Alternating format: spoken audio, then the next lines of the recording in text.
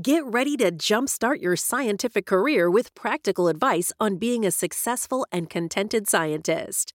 Each episode of the Happy Scientist podcast delivers hands-on, actionable steps you can take to ensure you stay happy, focused, and satisfied in the lab. Available on all popular podcast platforms. Hit the subscribe button and start your journey towards a more fulfilling scientific career.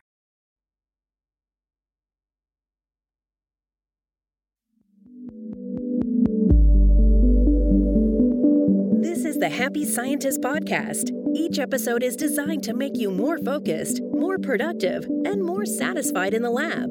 You can find us online at bitesizebio.com/happyscientist. Your hosts are Kenneth Vogt, founder of the executive coaching firm Vera Claritas, and Dr. Nick Oswald, PhD, bioscientist, and founder of Bite Size Bio.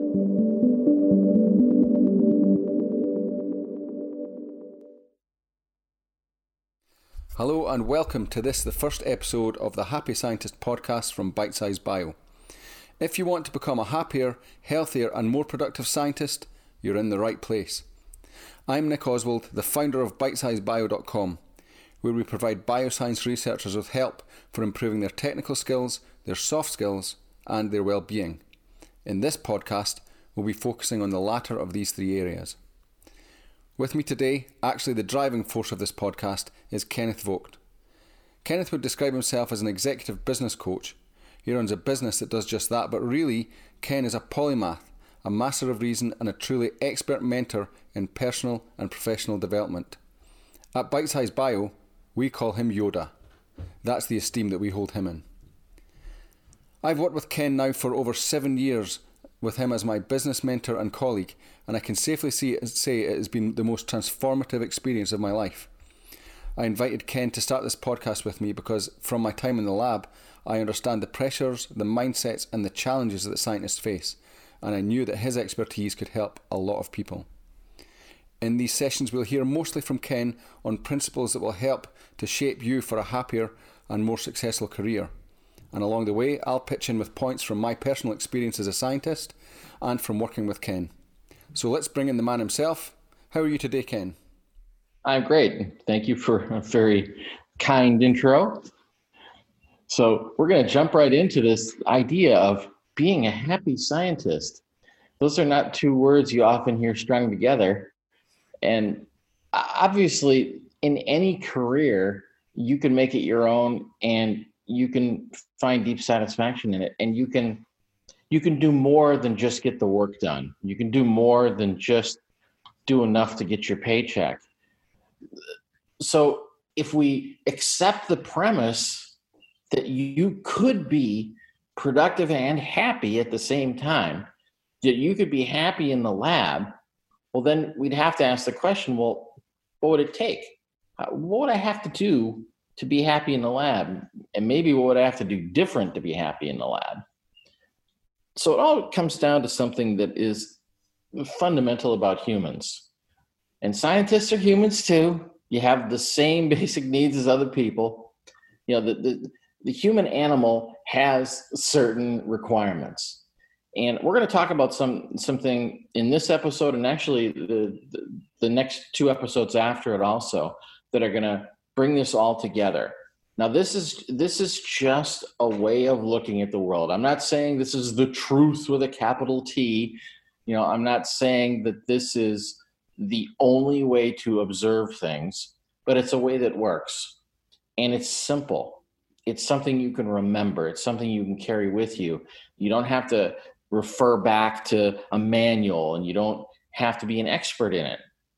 Because this isn't something that you're probably wanting to be an expert in. You've already got enough things you're supposed to be an expert in. So this is something that I'll be the expert for you, and then you can see some simple ways to apply it. Now, while all humans are different, obviously, we have a lot more in common than our differences. And there are a mix of needs that everybody has, and everybody has them all. And we're going to narrow this down to 6 human needs, things that everybody has to have satisfied in their life if they're going to be happy, and satisfied in their career if they're going to be happy with their career, or just satisfied in their job. It's just about something, we can go smaller and smaller and smaller, but your needs have to be met. So we're going to talk about them and how you can make a sustained effort to keep them always satisfied. And it will transform a lot of the things that are happening to you. You will find tasks that are difficult now or boring or irritating. You'll have a different experience with them. And so just to look at that another way around, Ken, another way to look at that is that if you have whatever is going on in your life that is not optimal, whatever is stressful, whatever you would feel that you would like to change, it generally boils down to one of those needs not being fulfilled. And so if you examine it through this lens that you're about to provide, then it can give you a real handle on how to improve the situation, whatever it is. Exactly. This is something you can take out into the world with you. It's not just something you can use in the lab, but it works perfectly well in the lab. So there's nothing special about what's happening to you at work that doesn't happen in the wider world. You're still interacting with other humans, and you're still having the same kind of things will come up for you on the job and off the job. Now, another thing I want to comment on, it is understandable if you look at yourself and say, I'm more of a data-driven person. This sounds a little touchy-feely to me. It sounds a little woo-woo. But I want to assure you that there will be measurable effects, things that you can do comparisons on. You can definitely take your data mind and apply it to this and have it work for you. Yeah, and I would say one of the things that you really bring to the table, as far as I'm concerned, Ken, is that I like that what you said there about let you be the expert in this, and then other people can rest on that to improve their lives while being expert at other things. What you really bring to the table here is you are amazing at analysing these, the parameters that make us tick, and then providing these sort of frameworks. This is not the only framework we'll look at, but providing these sort of frameworks that allow people to easily map where they're having an issue and more easily pinpoint how to fix it. Right, and it's just like having a good map. We all know when we look at a map that's not the landscape, but a good map's really helpful, and it doesn't have to perfectly capture every possibility of the landscape. You don't need to see every blade of grass on it, but it has the parts that are necessary, the parts that matter to you, and that's what this will be. This will be that kind of map. So I want to step back here and think about how you got to where you are. Nobody who is a scientist working in a lab found themselves there by accident. That is not the kind of thing you fall into. Working at the car wash is the kind of thing you fall into. So this is something that where you've had a plan all along, and you've worked hard at it, and in some cases you've had to work extremely hard. And so you got focused on that path, and now you finally did it. You got through it all. You got through the schooling. You got your degree. You got your PhD. You got the job in the lab, and now you're here and you're going, wow, this isn't quite how I imagined my life was going to be. It's just not what I thought. And it's not that there aren't good things about it or even great things about it, but it's got downsides that you didn't predict. And now that that's happening, you may be looking at this and saying, I don't know if I can keep this up forever. I can take it right now, but there's going to be a time when I'm going to burn out, or it's going to be too much, or I'm going to get so frustrated or irritated that I'm going to do something rash, like up and quit. So you realize I'm going to have to manage this situation, this environment. I can't just minimize it. I can't just pretend it away. So I want to assure you that you don't have to just endure your job. It's not just something to be got on with. You can actually love your job. You can love your career. And you can bring in things to it that you may feel like the environment is hindering, or your management is hampering, things like productivity and creativity. You can take these barriers and get rid of them. And you will find you can take more control of your own work and in fact your own career than you might think possible. You might feel like you're jammed into a structure now, and there's so many layers of management above you that you just have no flexibility, but they can't control your inner world. So you could take total charge of that, and you can have a completely different experience with this. So obviously we're going to talk about how you feel about your work and what's happening to you, but understand feelings impact your work. Emotions are a part of the human animal, and you are a human animal. You have that too. And it's an important part of how society works. This isn't just something that is incidentally layered on top. It is fundamental to who we are.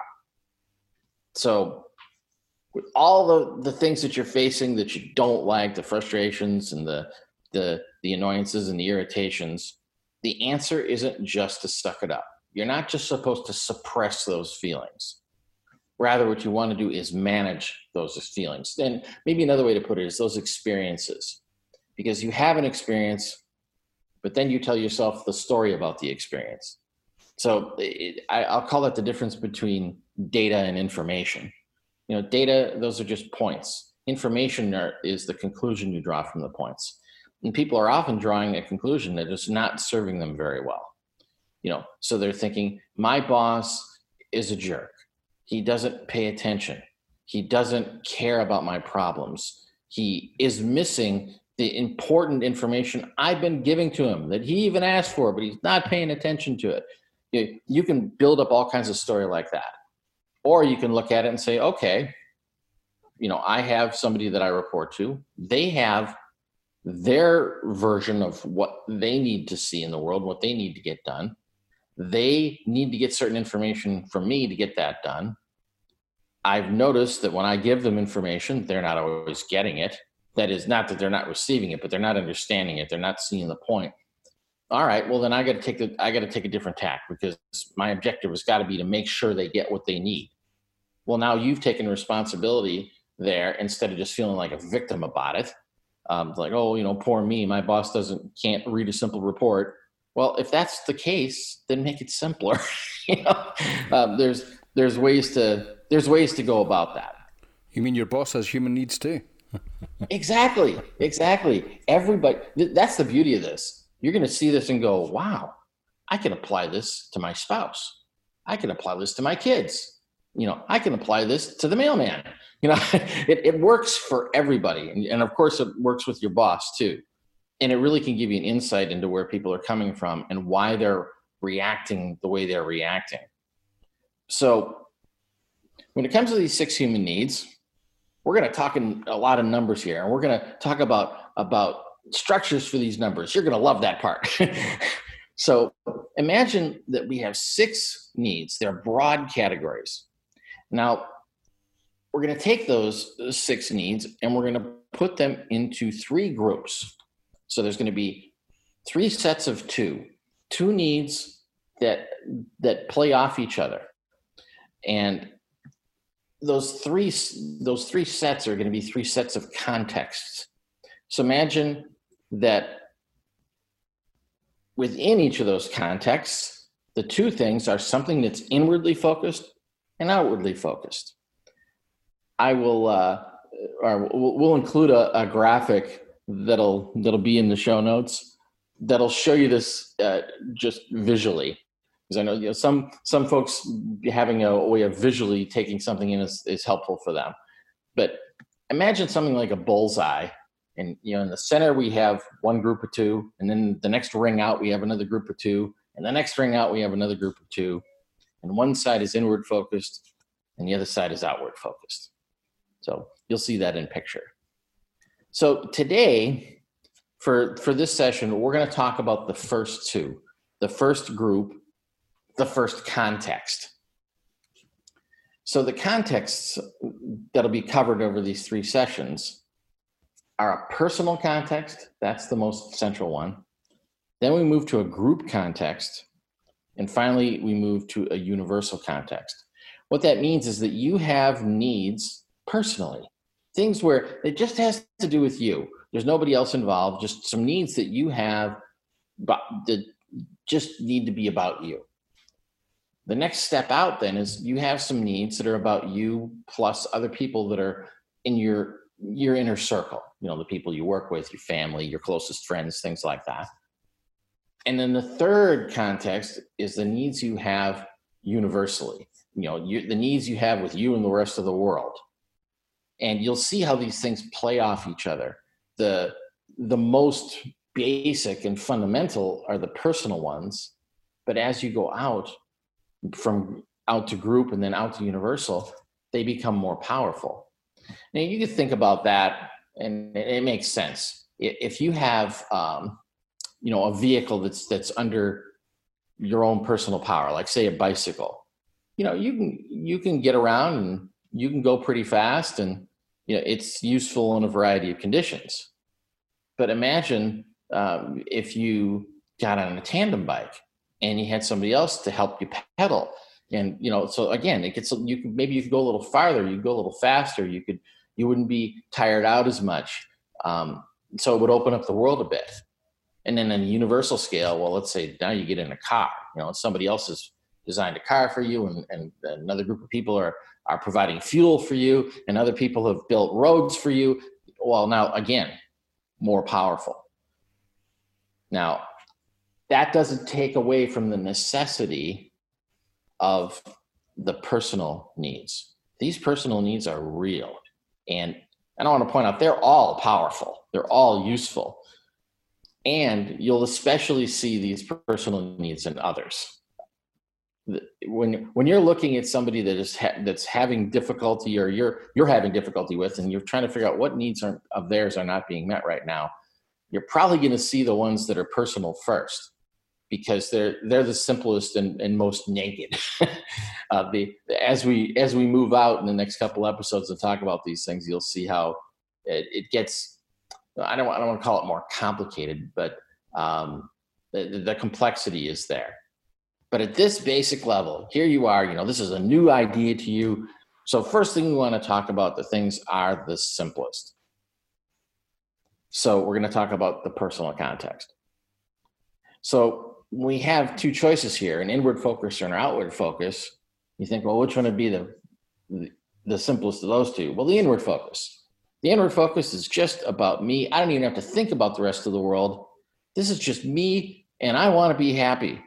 And what do I have to have? If I'm just thinking about me and I want to be happy. Well, I'm going to have a word or a short phrase for each of these, things that you can remember, kind of thing where you'll be able to go back to it at any moment and go, this isn't working for me. Am I getting X? Am I getting Y? Am I getting Z? It'll be something you can easily install in your head. On the other hand, you can also do the opposite. When things are working, it's like, why is this working? Which of my needs are being met? And this is a concept I want you to keep thinking about, because that's going to be the takeaway at the end of this session. Is I'm going to want you to be looking for the specific needs we've talked about in your world, where they're being met and where they're not being met. And then to look at it from the other direction is, when things are going well, which of my needs are being met? When things are not going well, which of my needs are not being met? And also when you're looking at other people, when I see something's not going well for my boss, or something's not going well for my colleague, or if you have subordinates that answer to you, something's not going well for them, you can see what's missing and it'll help you fill it in. And it's something that can be really powerful. And I'll toss that back to Nick there, and maybe he could talk a little bit about how you've seen applying this methodology of human needs in your day-to-day work. I mean, for me, a big thing all the way through, essentially I switched from the lab, working in the lab, and then being self-employed and working, creating Bite-Size Bio. And of course, a big thing that's missing there when you're when you do that is you lose a chunk of certainty. And that in the beginning caused me a huge amount of stress, and I didn't realize that was the problem. I just felt that this was, okay, it's stressful running your own business. But once I started working with you, and I could see, okay, this is what I need. I need to add certainty. I need to, and if I can't find certainty, one way I contextualized it for myself was, okay, what I was doing before Bite Size Bio was actually working in a biotech company, and a startup biotech company, and actually there wasn't a lot of certainty in that either. But I just it wasn't my responsibility; it was someone else's, and so I still had the same amount of certainty as I did when I moved into into working for myself. And in some ways, I'm not going to fire myself, so I had more certainty, and so that was one way that I helped to bridge. To bridge the gap, or to identify the gap for myself, and then to bridge it. And looking in others, I can see, as we record this, we're in the COVID lockdown, and the UK here or Scotland essentially, we've been this is week 9 of the same scenario, and I can see people around me definitely suffering from the lack of variety, physical, mental, and emotional stimulation. So I'll do what I can help people. I can do to help people. Like what you're hearing? Ready to supercharge your scientific career? Discover practical advice on what it takes to be a successful scientist without sacrificing happiness. Learn the importance of meeting your human needs, identifying and unlocking your charisma factors, discovering your core mindsets, and much more. Subscribe to the Happy Scientist podcast and download the Happy Scientist reference pack and get started on your journey to becoming a happier scientist today. Subscribe now and check the show notes to download. With that. Okay, so folks, if you're paying attention, there are some clues here for what these 2 human needs are in a personal context. So the one with the inward focus, and you've heard Nick use the word many times, and this is the label for it: certainty. You need certainty. Everybody needs certainty to a certain extent. They do. And when I say certainty, what I mean is a need for reliability, safety, and comfort. You can't live your life like Evel Knievel. You can't run with your hair on fire all the time. I know a lot of us, we have dynamic personalities and we have a lot of energy. And you think, certainty is boring. Yeah, it's boring until you don't have it. You have to have it. And there are other folks that are going, oh, certainty, yes, that is just so critical to me. I have to have a solid foundation under my feet. I can't function without that. So we want to cover this from various perspectives, because people do come at this from different directions. You'll also find that over your life, the mix of these human needs that are drawing you at any given moment will change. Now, they're not going to change usually that radically day to day. You've kind of got a map of how you are now. A year from now, it might be a little different though. But it's not going to change so quickly that you get whiplash. You'll see it coming. But this notion of having certainty is really critical. Mm-hmm. And so you can look at what's happening to you in the lab and say, where am I not getting certainty? Where are things going off the rails for that? And you'll notice things like maybe things aren't scheduled adequately enough, or maybe you don't get access to equipment or supplies or things that you need to get the job done. Maybe you don't get access to people that you need access to. You'll see that's why this is bothering me. That's why this is stressing me. Because you could look at it and say, we're always going to encounter problems. I mean, in fact, the joy of your job comes in encountering problems and then hopefully finding solutions, or at least finding out what doesn't work. That should be a very good thing. But if it's stressing you and it's bothering you and it's draining you, what's happening there is you're not getting your need for certainty fulfilled. And sometimes there's nothing that can be done about that, the specific thing that's going on that doesn't allow you to have certainty. So the answer is, well, then look around, like, where can I get more certainty? If I can't get it here, that's just how it is. You can accept pretty much anything. A lot of folks look at that and go, oh, no, I can't do that. That goes against my ethical and moral standards. It's like, oh, it doesn't have to. Some things you just have to accept and say, you know what, I'm going to work on the things that I can have some influence over, that I have some say over, and not worry about the stuff that I can't control. I mean, you can drive yourself crazy that way, wanting control that you just aren't going to get. Now that being said, I'm not saying that you are required to be happy in your industry, in your career, and in this particular job. Any one of those things is malleable. If you choose, you might say, you know what, I love science and I love the lab, but I hate this lab. Okay, find another lab that will do a better job for you. Or you might say, I want to be in science, but this isn't really satisfying what I want to do. Maybe you want to do more writing, or maybe you want to move into a different kind of position like a PI or whatever it might be, to be able to recognize that and see, hey, this isn't meeting my needs. And then to be able to do an assessment up front, but if I change to this, is that more likely to meet my needs? And if the answer is yes, well, all right, well, and then work on finding a path to getting there. But it's also good to recognize if, like, hey, I hate it here, I'm going to move somewhere else. Well, you better look at that somewhere else first, because maybe you'll hate it there too, because maybe the problem isn't the place. Yeah, I think that's a good point, Ken, is that it's easy to, and I kind of did that, kind of blamed the place where I was to begin with, when I wasn't happy. But I found that no matter where I went, then there was always a base set of issues that I didn't enjoy, that made me not happy. And then when it was Bite Size Bio and it's just me, then I realized, okay, there's nowhere to go here. It's me. I need to fix something. There I am. Exactly. And so, yeah, it's quite easy to project what's happening. Those needs of yours that aren't being met, to project them onto someone else and expect, that they, or make the story for yourself that they are the problem. But actually, often it's the case that you can, if you look at these sort of things we'll be talking about, that you can then figure out what the issue is and address it for yourself. Right. Now, while certainty is the most basic and most fundamental, it is also the one with the least amount of power of the ones we're going to talk about.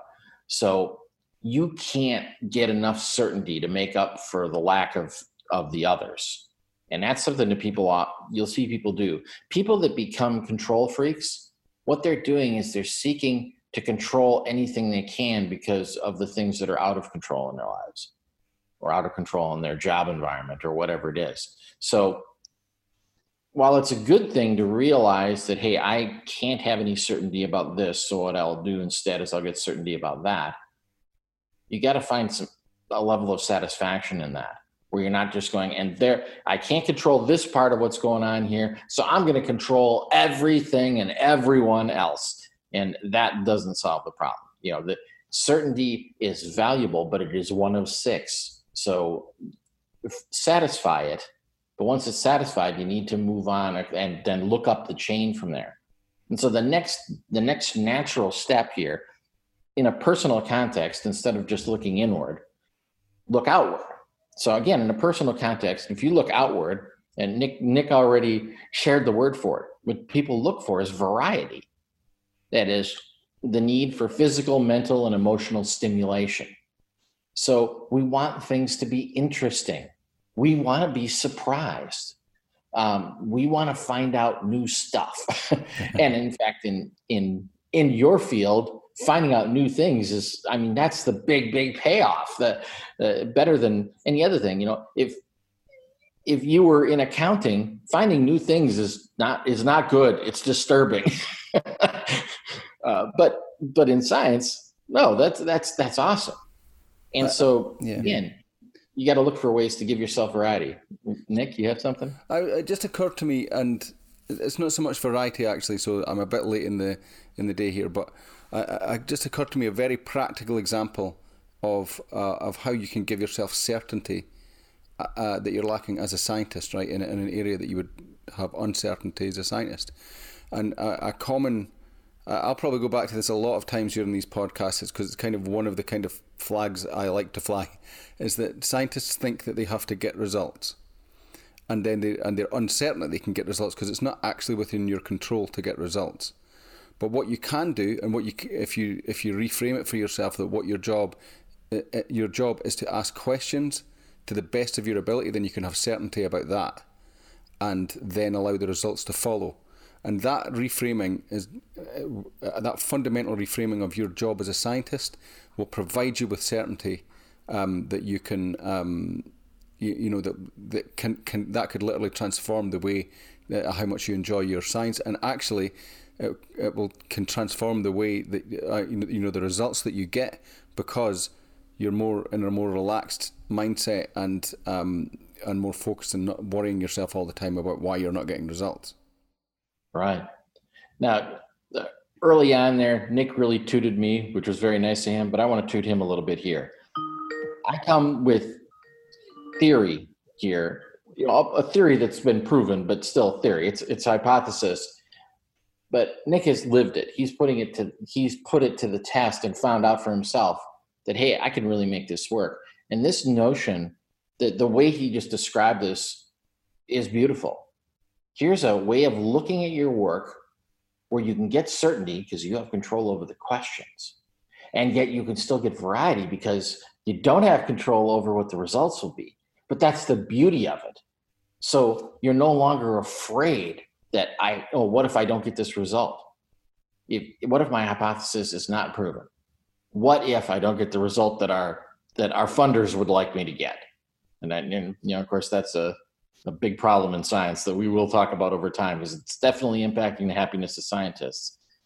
Well, this gives you a little more control over that. You get to create an environment where variety is built in and is normal, and not just normal and not just acceptable, but is desirable.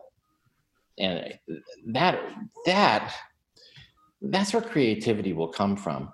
If you have the opportunity to be surprised, if you're allowed to have things come up that you didn't expect, and see that as a good thing, and realize that's what opens the way, it makes everything better. And by the way, part of what we're doing here with this, why do we even want to make you a happy scientist? Well, the reason why is because we believe it will make the world a better place. And I realize that's a big claim. But the fact is that bioscience is doing literally life-saving work and life-sustaining work and life-improving work. It's hard to have a higher calling than that, honestly. And you get to get paid for it. And you get to use fancy and expensive equipment, and you get to dive deep into topics and spend years on things and becoming true world experts on things. There's not a lot of fields where you could literally be the expert in your field, or among a handful of people who knows more than anybody else on the planet. But in your work, that is a doable thing. And it's not, in fact, an uncommon thing.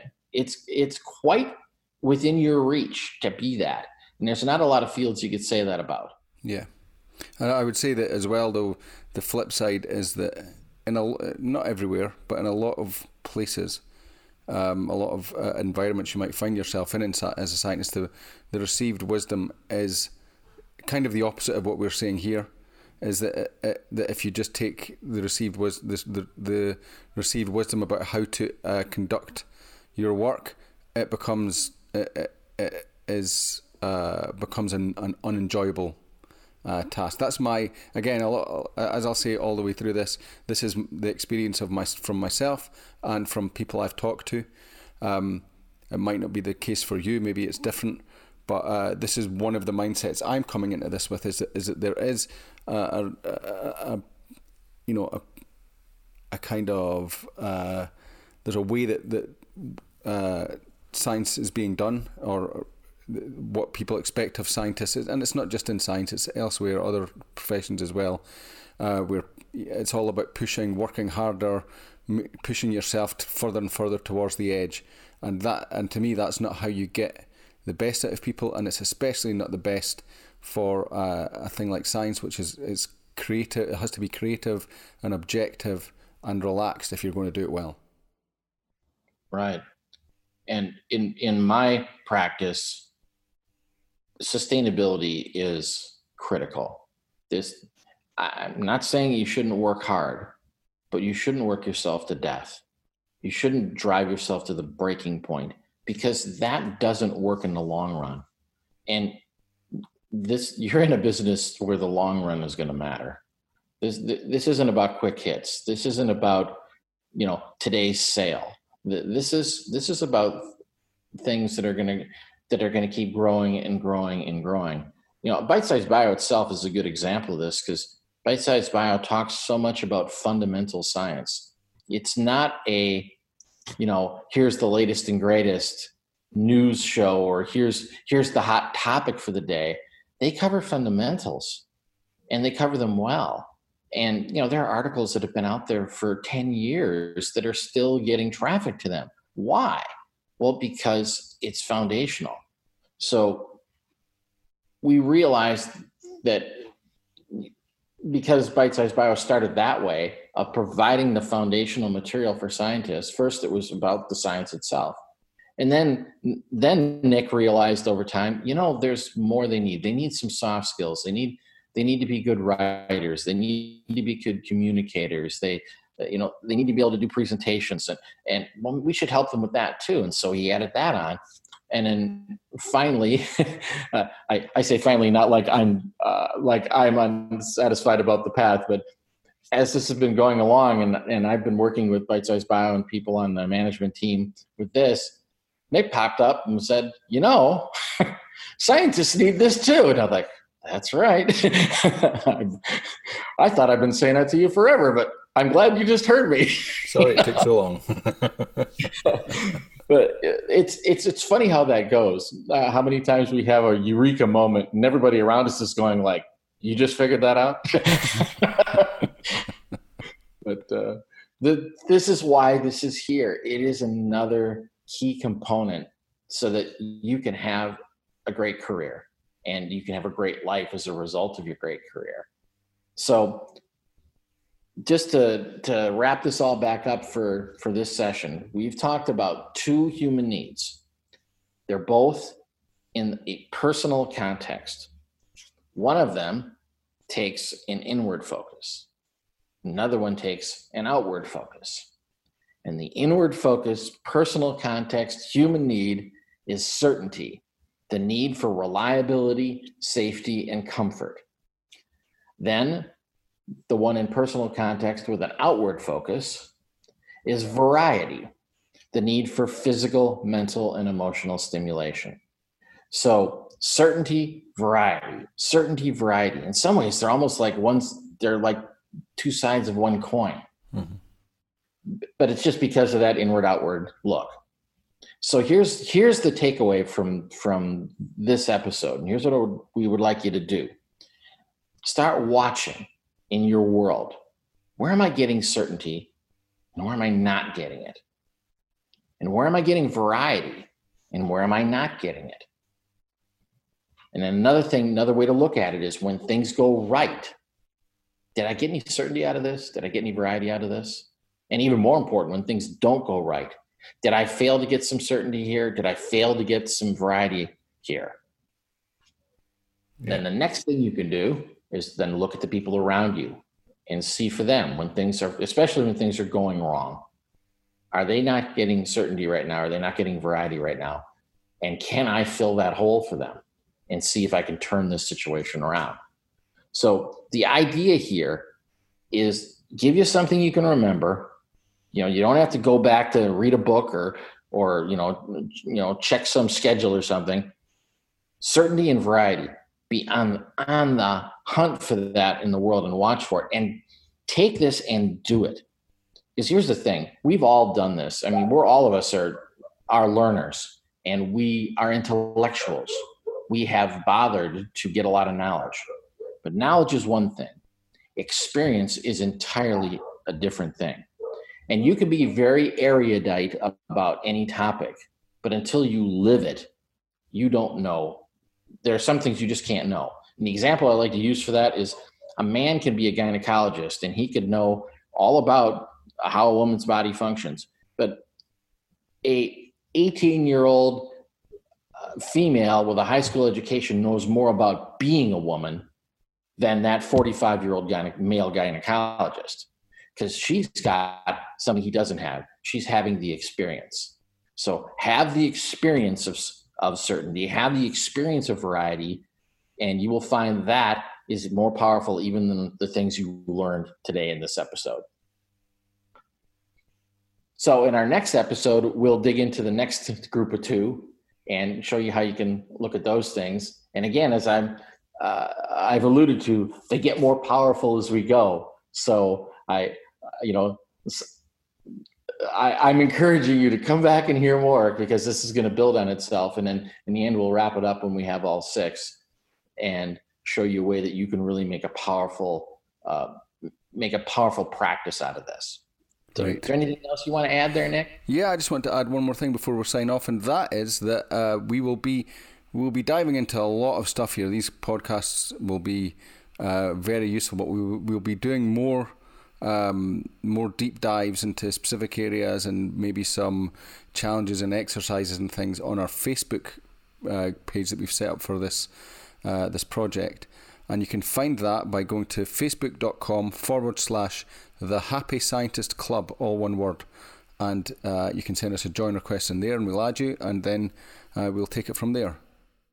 Yes, and we will definitely make it a point to interact with people in the Facebook group.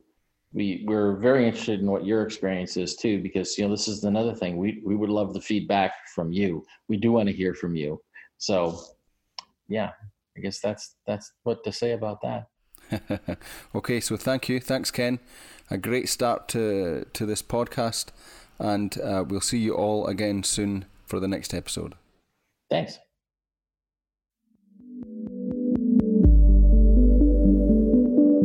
The Happy Scientist is brought to you by Bite-Size Bio, your mentor in the lab. Bite-Size Bio features thousands of articles and webinars contributed by hundreds of PhD scientists and scientific companies who freely offer their hard-won wisdom and solutions to the Bite-Size Bio community.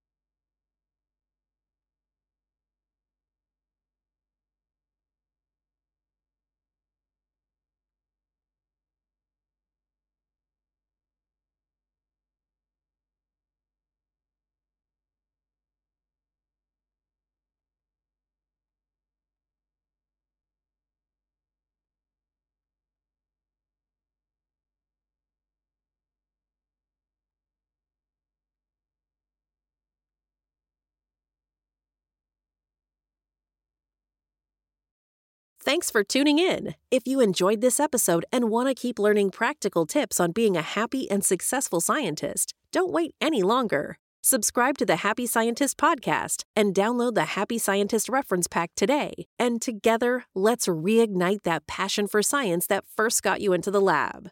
Remember, you can find us on all major podcast platforms, so hit that subscribe button now and check the show notes to download.